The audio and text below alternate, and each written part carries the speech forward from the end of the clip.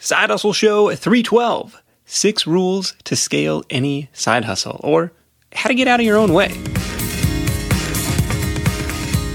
What's up? Nick Loper here. Welcome to the Side Hustle Show, because you want to build something that works when you're not. This is an episode about getting out of your own way, about the transition from technician to business owner. When we start out, we are everything in our business. I mean, sales, customer support, design, marketing, bookkeeping, operations, you name it. And what happens if we're not careful or if we're not intentional about it is we end up building ourselves another job. Does that sound familiar? Today, I want to challenge you, and really to challenge myself, because this is something I'm still working on, to think like a CEO, to take a higher level view of everything you have going on in your business and look at the bottlenecks and the opportunities. To help me work through what we're going to call the 6 rules of scale, I invited Sean Marshall from FamilyRocketShip.com back to the program. We last heard from Sean way back in episode 92. That was early 2015. And I think he's someone worth paying attention to because he set up his business, which is an online marketing agency. He set it up in such a way that the day-to-day operations don't require much of his direct involvement at all. On the surface, it's a freelancing business, right? I'll deliver XYZ result for this client. But Sean has navigated himself away from the common freelancing trap or ceiling of trading his own time for money. And in doing so, that affords him and his family a pretty cool lifestyle. Last time we caught up, they were living in Cozumel, Mexico, and we had lunch here in California when they were back in the States. And today, he and his wife and 3 daughters are spending several months in Scotland. So stick around in this episode to hear Sean's 6 rules to scale any business. And keep in mind, if you don't want to scale, you absolutely don't have to, but I think these rules will be valuable to you to implement no matter where you're at today. And we'll look at them through the lens of a freelancing or agency type of business model. I think they're applicable across a broad range of different business models, mine included. So notes and links for this episode, plus the full text summary of those 6 rules are at sidehustlenation.com/Sean. Now, CEO thinking is a skill unto itself, and there's a lot that goes into that. But as you listen in, think of the areas of weakness in your own life and in your own business. And when you're ready to step up your skills in those areas, I want to invite you to join the millions of side hustlers and professionals doing just that on the online learning community, Skillshare.com. Our sponsor, Skillshare, has more than 20,000 on-demand, expert-taught classes on everything you need to take your business to the next level. Visit Skillshare.com/sidehustle for 2 months of unlimited access for just 99 cents. Again, that deal for Side Hustle Show listeners is at Skillshare.com/sidehustle. Before we dive into the 6 rules with Sean, he proposed 2 questions to ponder as prerequisites. Number 1 is, why did you start your business in the first place? What do you want out of it? How big do you want it to be? That's the big why question. Question number 2 is, what's the highest and best use of your time? To achieve that ultimate why from question number 1, what things do you need to do to get there? And equally important, what are the things you need to stop doing? So those are the 2 questions to keep in mind as we go through this episode. Why do you start your business in the first place? What's the highest and best use of your time? So we begin this call with rule number 1, find a model or mentor who's already doing the thing you want to do. I'll be back with my top takeaways from this chat with Sean after the interview. Ready? Let's do it. So once you decide how big you want to be, then you can get to work finding a model or a mentor or basically another person or business that's doing what you want to be doing. And maybe you're doing your business a little bit different. Maybe it's a business that's totally not even related to what yours is, but it's a similar model. And so you can model them, you can emulate what they're doing. And then the thinking is that if you do what they do, you'll get what they get, kind of thing. I think that's kind of probably the first step, is deciding how big you want to be. And then based on how big you want to be, then you decide, okay, there's somebody out there already doing it. Go find them and then kind of work backwards or reverse engineer it. Okay, if they're making $100K a month, how are they doing that? Okay, well, they've got to be selling X amount of products at this amount, and they're using Facebook ads to drive that, blah, blah, blah. So you can do the same thing. You can kind of reverse engineer and then get busy delegating to get that done. Okay, so not necessarily a one-on-one mentorship model, just like looking for somebody who's been there, done that, gone before you and say, okay, how can I look behind the curtain of their business, at least from what's publicly available, and see, right, okay, how do I reverse engineer that? Exactly. It can be one-on-one, though. I mean, there's lots of people out there who have courses, of course. There's lots of people that are doing coaching and all that. You just want to make sure that they're the real deal and that they've really done what they're now saying that they're selling, that they're doing, kind of thing. In my own case, I was working at a job, and this was, back in 2010. It was my last ever job that I had. I was looking for some way out. I wanted to be free. I wanted to start my own business. I wasn't sure quite what. And somehow I came across this course that this girl was talking about starting a social media agency, and she talked about how she was making $10,000 a month posting tweets for clients. I was like, what? I can do that. I was already mostly doing that at my job anyways, and that's when the idea for my business came up. And then, of course, the whole story that we talked about last time, but getting laid off and the whole thing. And that's when we decided to just go for it. And it worked out happily ever after. But I made a lot of mistakes that first year. And I kept myself in kind of what I would call freelancer mode instead of business owner mode. I was doing everything myself. I would go out and get sales in the morning and then come home and do everything myself. And I was in that kind of mindset of not wanting to delegate or not wanting to build a team because, like I said, I was fearful and didn't want to give up any money. But I think the key for me was actually, I read 2 books. One was The E-Myth by Michael Gerber, which is a pretty famous book. I think everyone who ever has a business should definitely read that book. And the other one was Built to Sell. And that was a big turning point for me and I read those right at the end of the first year in my business.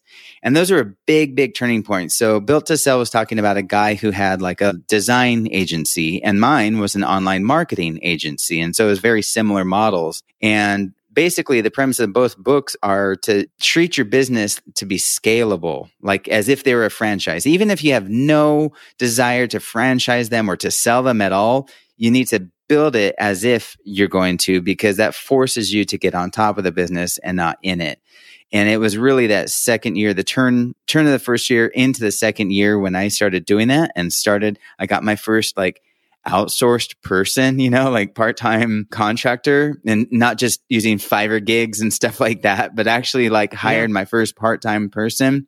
And you can look at my income statement. It skyrocketed proportionately to my being willing to put a system in place and get a team in place. It's unreal how closely connected those two are. Yeah, I think that freelancer mode versus business owner mode is a really powerful distinction to make. And actually this model, mentor, somebody you can follow or kind of guide you along this path, whether that's one-on-one relationship or just, you're kind of following from afar, was mentioned in Smart Cuts, which is a book that I read this summer on how come these people seem to have really accelerated the learning curve or the success curve. And they talked about Jimmy Fallon and Barack Obama and, all these different examples of how theoretically they shouldn't be doing this at this age, right? Right. So that was an interesting one. Find a mentor or a model. And I've been fortunate enough to have podcasters who've gone before me, bloggers who've gone before me. Obviously, Pat Flynn has been a huge influence, Robert Farrington at The College Investor, Rosemary Groner, people that you can kind of see what they're doing. And as probably an unfair advantage of by virtue of being a podcast host, well, let me call them up for an hour and see what they're doing, which is helpful too. But then getting to share that, of course, with everyone else. Okay, so that's rule number 1. Find somebody to model, or don't blaze a completely blue ocean strategy. Somebody is going to have some strategy that you can follow and you don't have to reinvent the wheel. So find that, follow that, make your life a little bit easier on that front. What's rule number 2? Rule number 2 would be have a very specific system for every aspect of your business. And this would be like your operations manual for everything. I actually got this idea from the E-Myth is one of those, but then also from my friend Connor, who actually has a roofing business. And he showed me his operations manual, and he's got one for every single aspect of his business. And it is detailed. So even his sales operations manual, if you were to go get hired as a sales guy for his company, he's going to give you a notebook, and it says literally even what to say. If you go to a customer's house and you're putting a bid on a roof, You give them the proposal, and then it says literally hand them the proposal and then remain silent and wait for them to speak. It gets very detailed.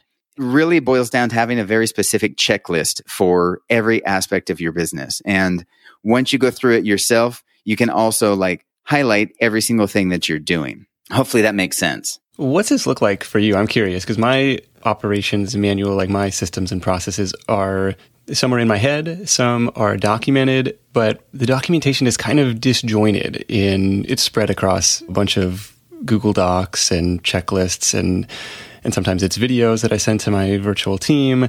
Do you have a centralized database of this stuff? I'm just curious, what that looks like for you. Yeah, it's all based in Asana. So I actually started off using Basecamp, but then a buddy of mine introduced me to Asana and I love it. And so everything is in there. Now, we have different tools for different things, but as far as the operations manual, I don't have some big fat notebook or PDF that I make them read through or anything.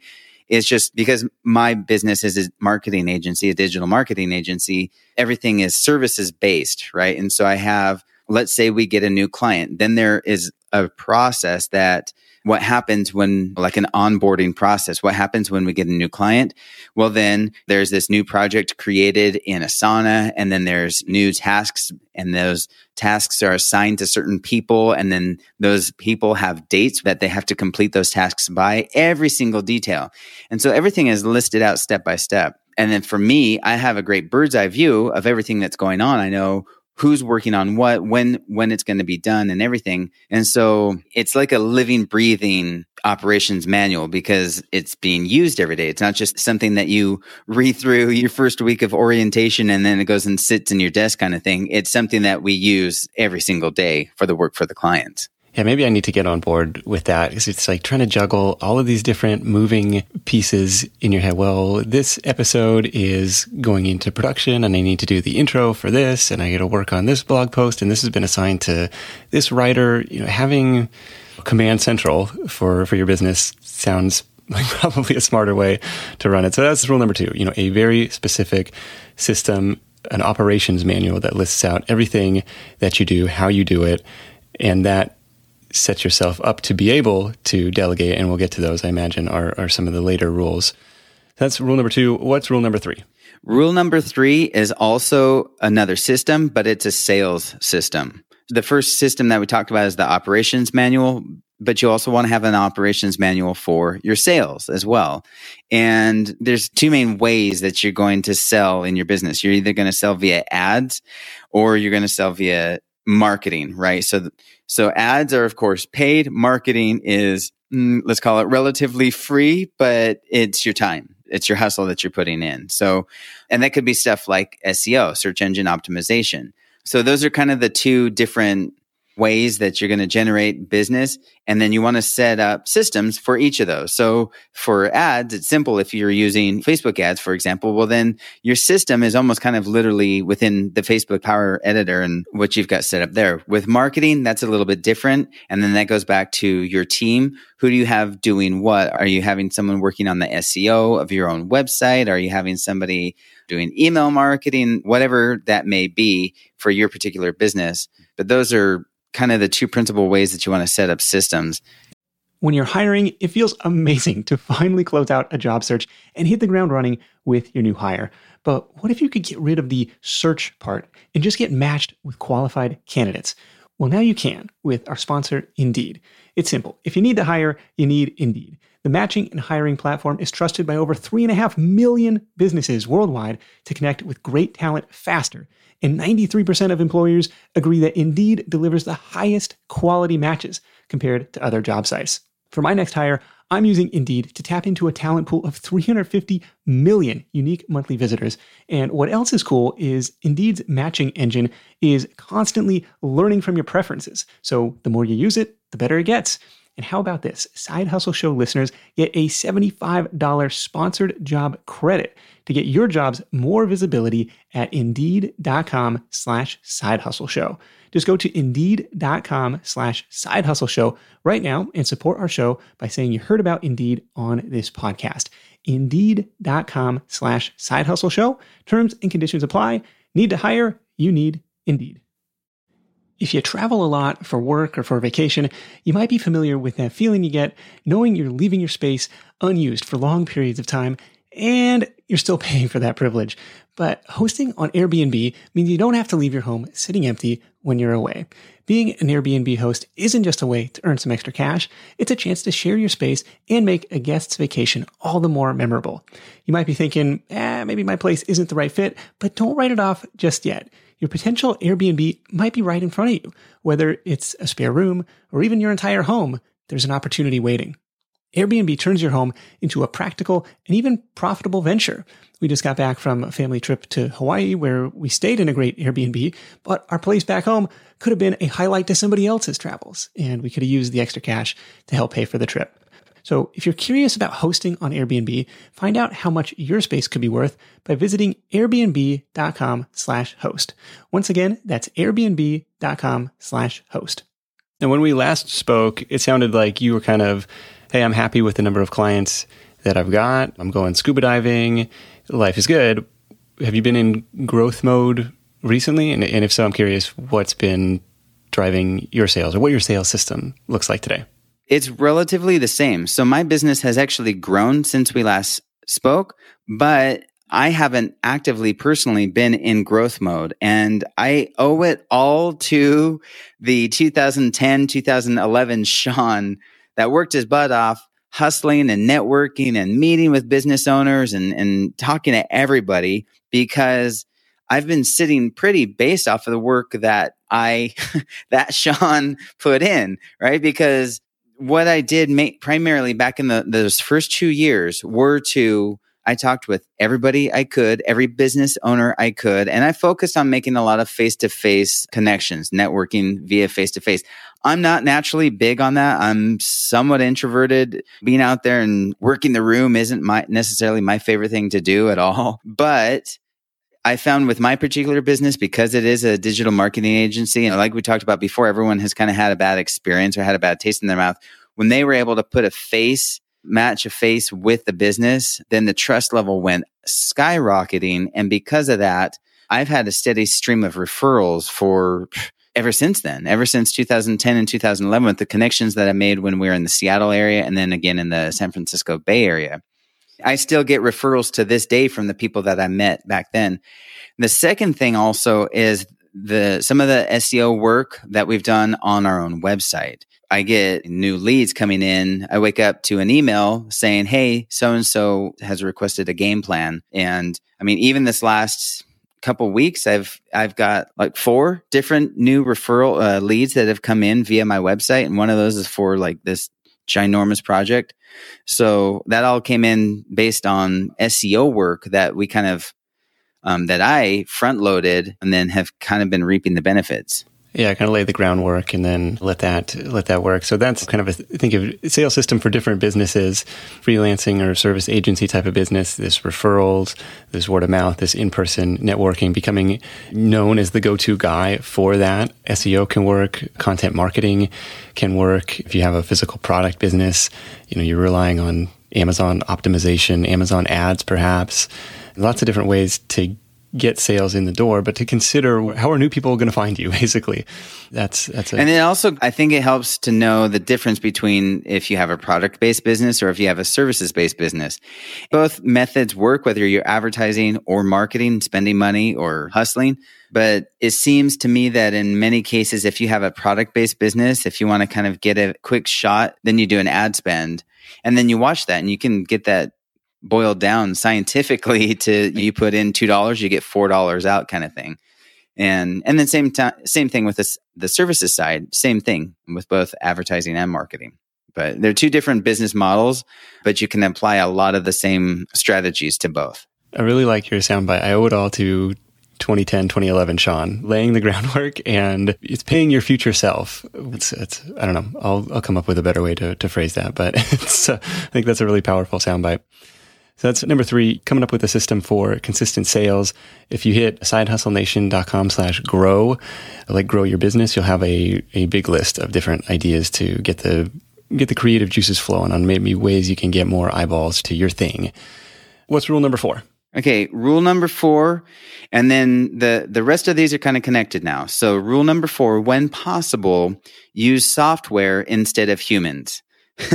And that's not because we're rude business owners and we don't want to employ any humans at all. It's just that software is going to function and it'll never call in sick for you. It'll work 99% of the time, and it's better to use tools like that. So the thinking behind that is really that automation is always better. So I think this goes back to Tim Ferriss with the 4-hour work week, that you want to automate before you delegate. So you want to streamline as many things in your businesses as you can, whether you're using whatever tool you're using, Basecamp or Asana or whatever.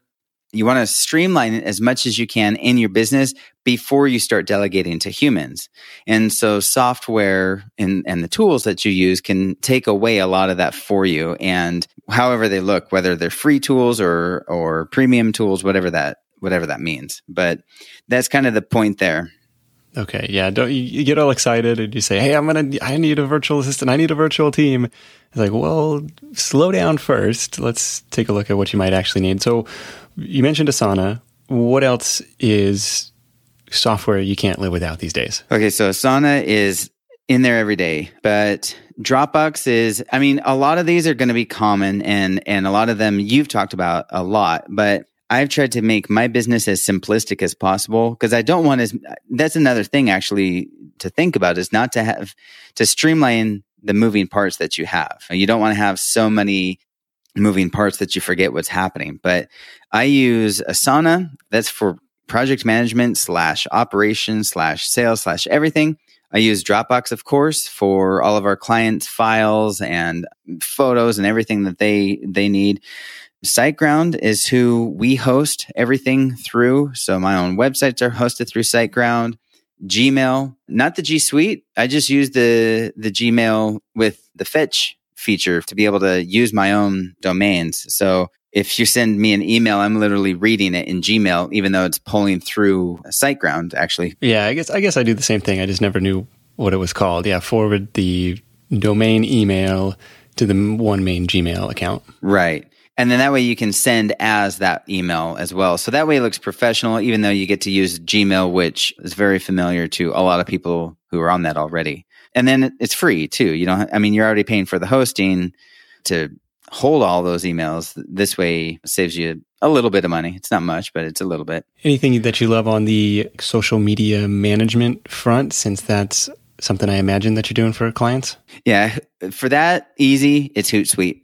And that's been the case for years. It's a real easy way for the team to load up all of the information or all of the content that's going to go out for the month. And then it's just a matter of watching and interacting as needed based on the client, based on their industry. In my business, I have a lot of people that are in what I would call more industrial niches where Twitter and Facebook aren't as important as stuff like local SEO, but Hootsuite all the way.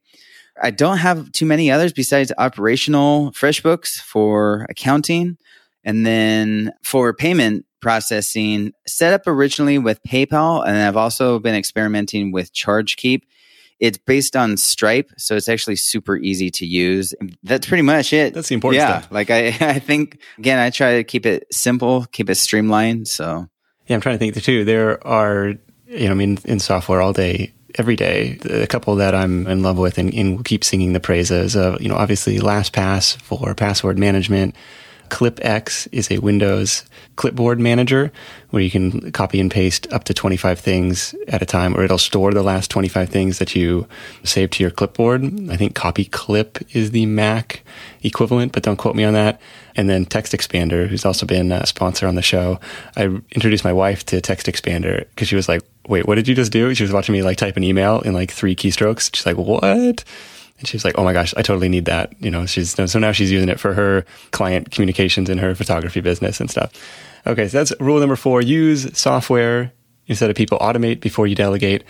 So we're getting into kind of the delegation stage. And so I imagine rule number 5 has something to do with that. Yeah. So now we need to get to humans, but when possible, contract instead of hiring. So like you said, when people start a business and they think, oh, I'm going to hire my first person because maybe they've always wanted to be a boss instead of being the employee or whatever reason, it's like, oh, hold on, time out.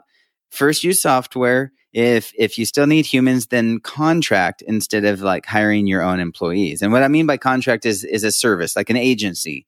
So before you hire an SEO person, maybe you hire an SEO agency to do the work for you. And the reason why I say that is because, first of all, they're more accountable. They tend to be a bit more accountable. Employees they can get relaxed, let's say, over time. It's less work for you because you're not managing them. They're their own agency. They're basically treating you as if you're a client. And so they work faster. They tend to work better. And then it's less explaining to do on your part. They already know what to do. So if you contract somebody and let's just use the example, an SEO agency, they know what to do. They just get right to work. So that's why instead of hiring a human that you're going to have to watch and, okay, are they doing it correctly? If you hire a company, an agency, a service, then you know that right out of the gate, they know what they're doing and they're going to do it well because they want to keep you, especially if it's like a monthly retainer, a monthly recurring on their part. Okay. This is an interesting strategy and a little bit different from what we've heard from some guests in the past. Instead of trying to find this solo part-time freelancer to do task X, Y, and Z, it's like, oh, just find another company that already knows how to do it and go through them. The downside, I imagine, that's got to be more expensive, right? Because now you got some company overhead and all that. It can be. So yes, that's the downside. There's a possibility of it being more expensive, but it really depends on what the service is or what the product is. So let me clarify that because I can see that, oh, geez, an SEO agency, for example, they're going to charge me $1,000 a month and I'm only turning around and charging my client $500. How am I going to make that work? It really depends on what the specific service is. It's not going to work across the board. And that's why we'll get to the next rule, a little prequel to that. But it's going to work based on specific industries. So, and also the volume that you have. So let's say, for example, you have design. There's a lot of people out there that will do design for a good, solid price that you can turn around and sell for a decent price. It's basically like Fiverr, the whole Fiverr arbitrage concept where you're getting something done for $5 and then you turn around and selling it for $50 or whatever it is. It's along that vein. It's a similar vein there, but it depends on, again, the industry and the service. So I guess the caveat to this rule would be contract instead of hiring as long as it's economically feasible, which in many cases it is when you factor the amount of time that you spend hiring a human, training a human, managing a human, and then making sure that they're doing the work that they need to get done. Whereas the benefit of contracting an agency or a service or a company like that, as you know, it's just done right out of the gate. In this case, you're kind of just playing general contractor, and on the surface, it looks like arbitrage, but you're playing a role in managing the client relationship and all this other stuff and saying, okay, I'm going to be your GC and find the people who can get this done for you. And it doesn't necessarily have to be me, right? Are you selling your time? Are you selling results? It actually reminds me of Ryan Cote, who hired Gabe Arnold's, both a couple of former guests of the show, hired his agency, his copywriting agency, Copywriter Today, to do content creation for his SEO clients. And he was like, I think he ended up getting ultimately 2, 3, 4, 5 accounts because it's just like, I need more content. Like I'm getting my business is growing. So I have greater demand. And so he reached the ceiling of the capacity of this one account. He's like, well, I guess I'll get a second one. I guess I'll get a third one. And it was like, okay, great. So they're kind of growing in lockstep there. And that's also too that the quality is going to be, so you get what you pay for. When it comes to building a team, you get what you pay for. And so that also you have to think about what kind of business are you going to be. If you're going to be like a Walmart kind of business where you're the lowest person and nobody can beat your prices, well then hiring other people to do it might not work because it's not going to be economically feasible for you. Whereas if you're a premium service and you offer the best, then you want to turn around and make sure that you have the best. And I'm sure everyone has that experience where they've gone to Upwork or wherever and they hire the cheapest person. I did this when I first started. I remember hiring a guy from like Bangladesh for $7 to do a whole website or something for me. And it was horrible. It was a horrible experience. And it was like, oh, geez, I learned real fast that you get what you pay for. If you have more of a premium service and your clients are more premium clients, which, side note, is a better way to grow a more scalable business, and it's just faster, and the amount of sales required for either kind of client or customer is the same, so you might as well go after the big ones. Then you need to also have premium services, and the value add is that you're the one orchestrating everything, just like you're saying, kind of like the general contractor. You're the one putting this all together, getting the job done. All right, let's talk about bringing somebody on. So this is rule number 6 now. Hiring or contracting with that one person, that one assistant, that one project manager, perhaps. I'm really curious to dive into what your process looks like for this, where you found success in finding people and going forward. Right. That is 6. And that is basically, once you've exhausted making sure that all the automation is there and that you have the software going, you've contracted people instead of hiring. Now it's time to finally hire. And I still say contract, when what I mean by that is finding people that are willing to work online that don't necessarily, well, again, it goes along with your business. Now, my business model, everything is online. So my entire staff is also online. And they're literally around the world. The majority of my team are based in the Philippines.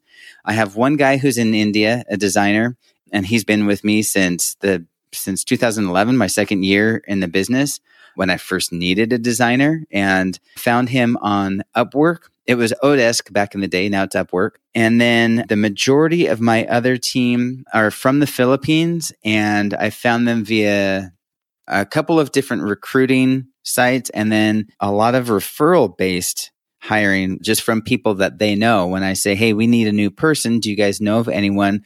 They have somebody. And because I have my systems in place, it's not as much, and this is actually a common question that people have when they say, okay, I'm ready to hire my first person.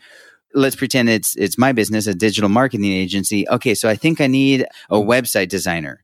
And I say, hold on. Why? Well, because, and then I say, well, first of all, for me, because I have my system so like dialed in and I have everything listed out step by step, I don't need a specific skill set as much as I need someone who can pay attention to directions, So, and then again, I kind of go down, like, I don't go for the cheapest. I don't necessarily go for the expensive, but I do pay a pretty competitive wage, and that gets me really good people. So again, kind of going back to the concept of you get what you pay for, to kind of go back to not willing to delegate, or back to the past Sean, the 2010 Sean that was like, I don't want to pay 10% of this to somebody to do the work. It's worth it because they will do faster and more effectively anything that you could do, and for a much cheaper rate, or a much more affordable rate, I should say. And as an example, when I first started dipping my toes into this and I found someone to do like a WordPress fix, it took him 1 hour to do what would have taken me like 2 days, going into forums and watching YouTube videos and just being frustrated and punching the wall and the whole thing.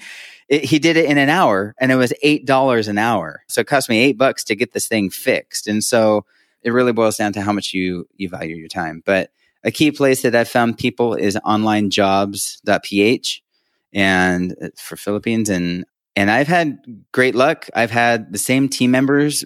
I've had the same team members with me for years now.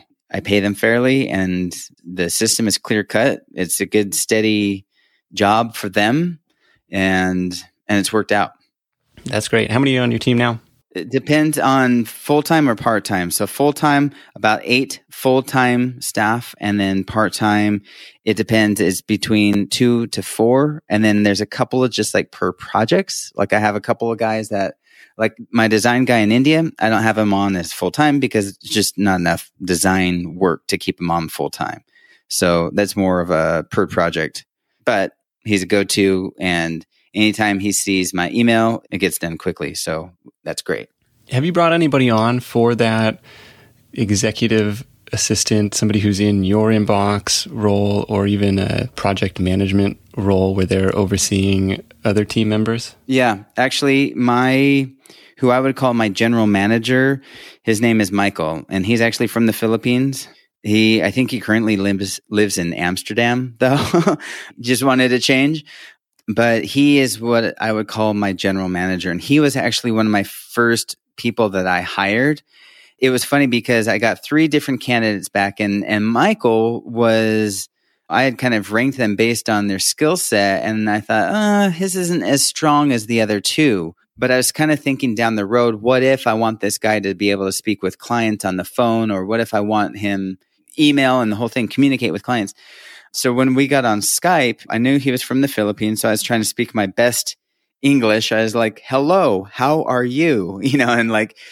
And he's like, oh, hey, Sean, what's up? How's it going? And I'm like, okay, I'm hiring this guy, because he told me he had 5 years of accent reduction and the whole thing. And he spoke like a generic American accent. He's been with me the longest, and he's kind of just assumed that role of general manager. So when I'm gone, or like last summer when we were in Europe for the summer, I know he can get everything, make sure that everything's happening, make sure that everything gets done. And that way it really frees up my time to be very much on top of the business, very much a business owner, and not necessarily a business doer, not having to be in it every day. It's gone much more from, okay, what do I have to do today, to, okay, who's doing what today? And Michael is my man. He's my go-to for that. Okay, yeah. From what do I have to do today to who is doing what? I really like that. Speaking of freeing up your time, can you share what a typical day looks like, if there is such a thing for you these days? So right now, we're in Scotland, and we lived total in Cozumel for 4.5 years. We were there for 2.5 years, then took a break, went back to Southern California for a year for like a little breather. Then we went back to Cozumel. Then we decided we've been to Europe a lot and we like Scotland. So we decided to come here. UK gives us 6 months on just a tourist visa for US citizens. So we thought, yeah, let's go do Scotland for 6 months. And part of that was just to work. And I've kind of had a secret project that I've been working on. It's a novel. It's totally unrelated to anything I've ever done before. It's just, I've had this novel that's in my brain, and because of my business, I've had the time and freedom to be able to write it up. And I just saw that the formatting was done. I think literally yesterday. The cover's done. Everything's getting ready to go to throw up on Amazon, and we'll see what happens. Oh wow, this is happening. This is official. What's it called? It's called A Council of Angels. All right, we'll be on the lookout for it. Totally unrelated to anything I've ever done before, but it's a story that I've had in my brain for 20 years. And there's still some work that I do personally for a couple of key clients just because I enjoy it. But then the good chunk of my day has I've been free to do other things. And so I maintain the blog at Family Rocket Ship. And I've actually, last year I started doing a vlog. It's mostly because I saw a lot of these families that were traveling or they were living in other countries and stuff. And they had sold apps for like $50 million. Now they're traveling the world. And it's like, whoa.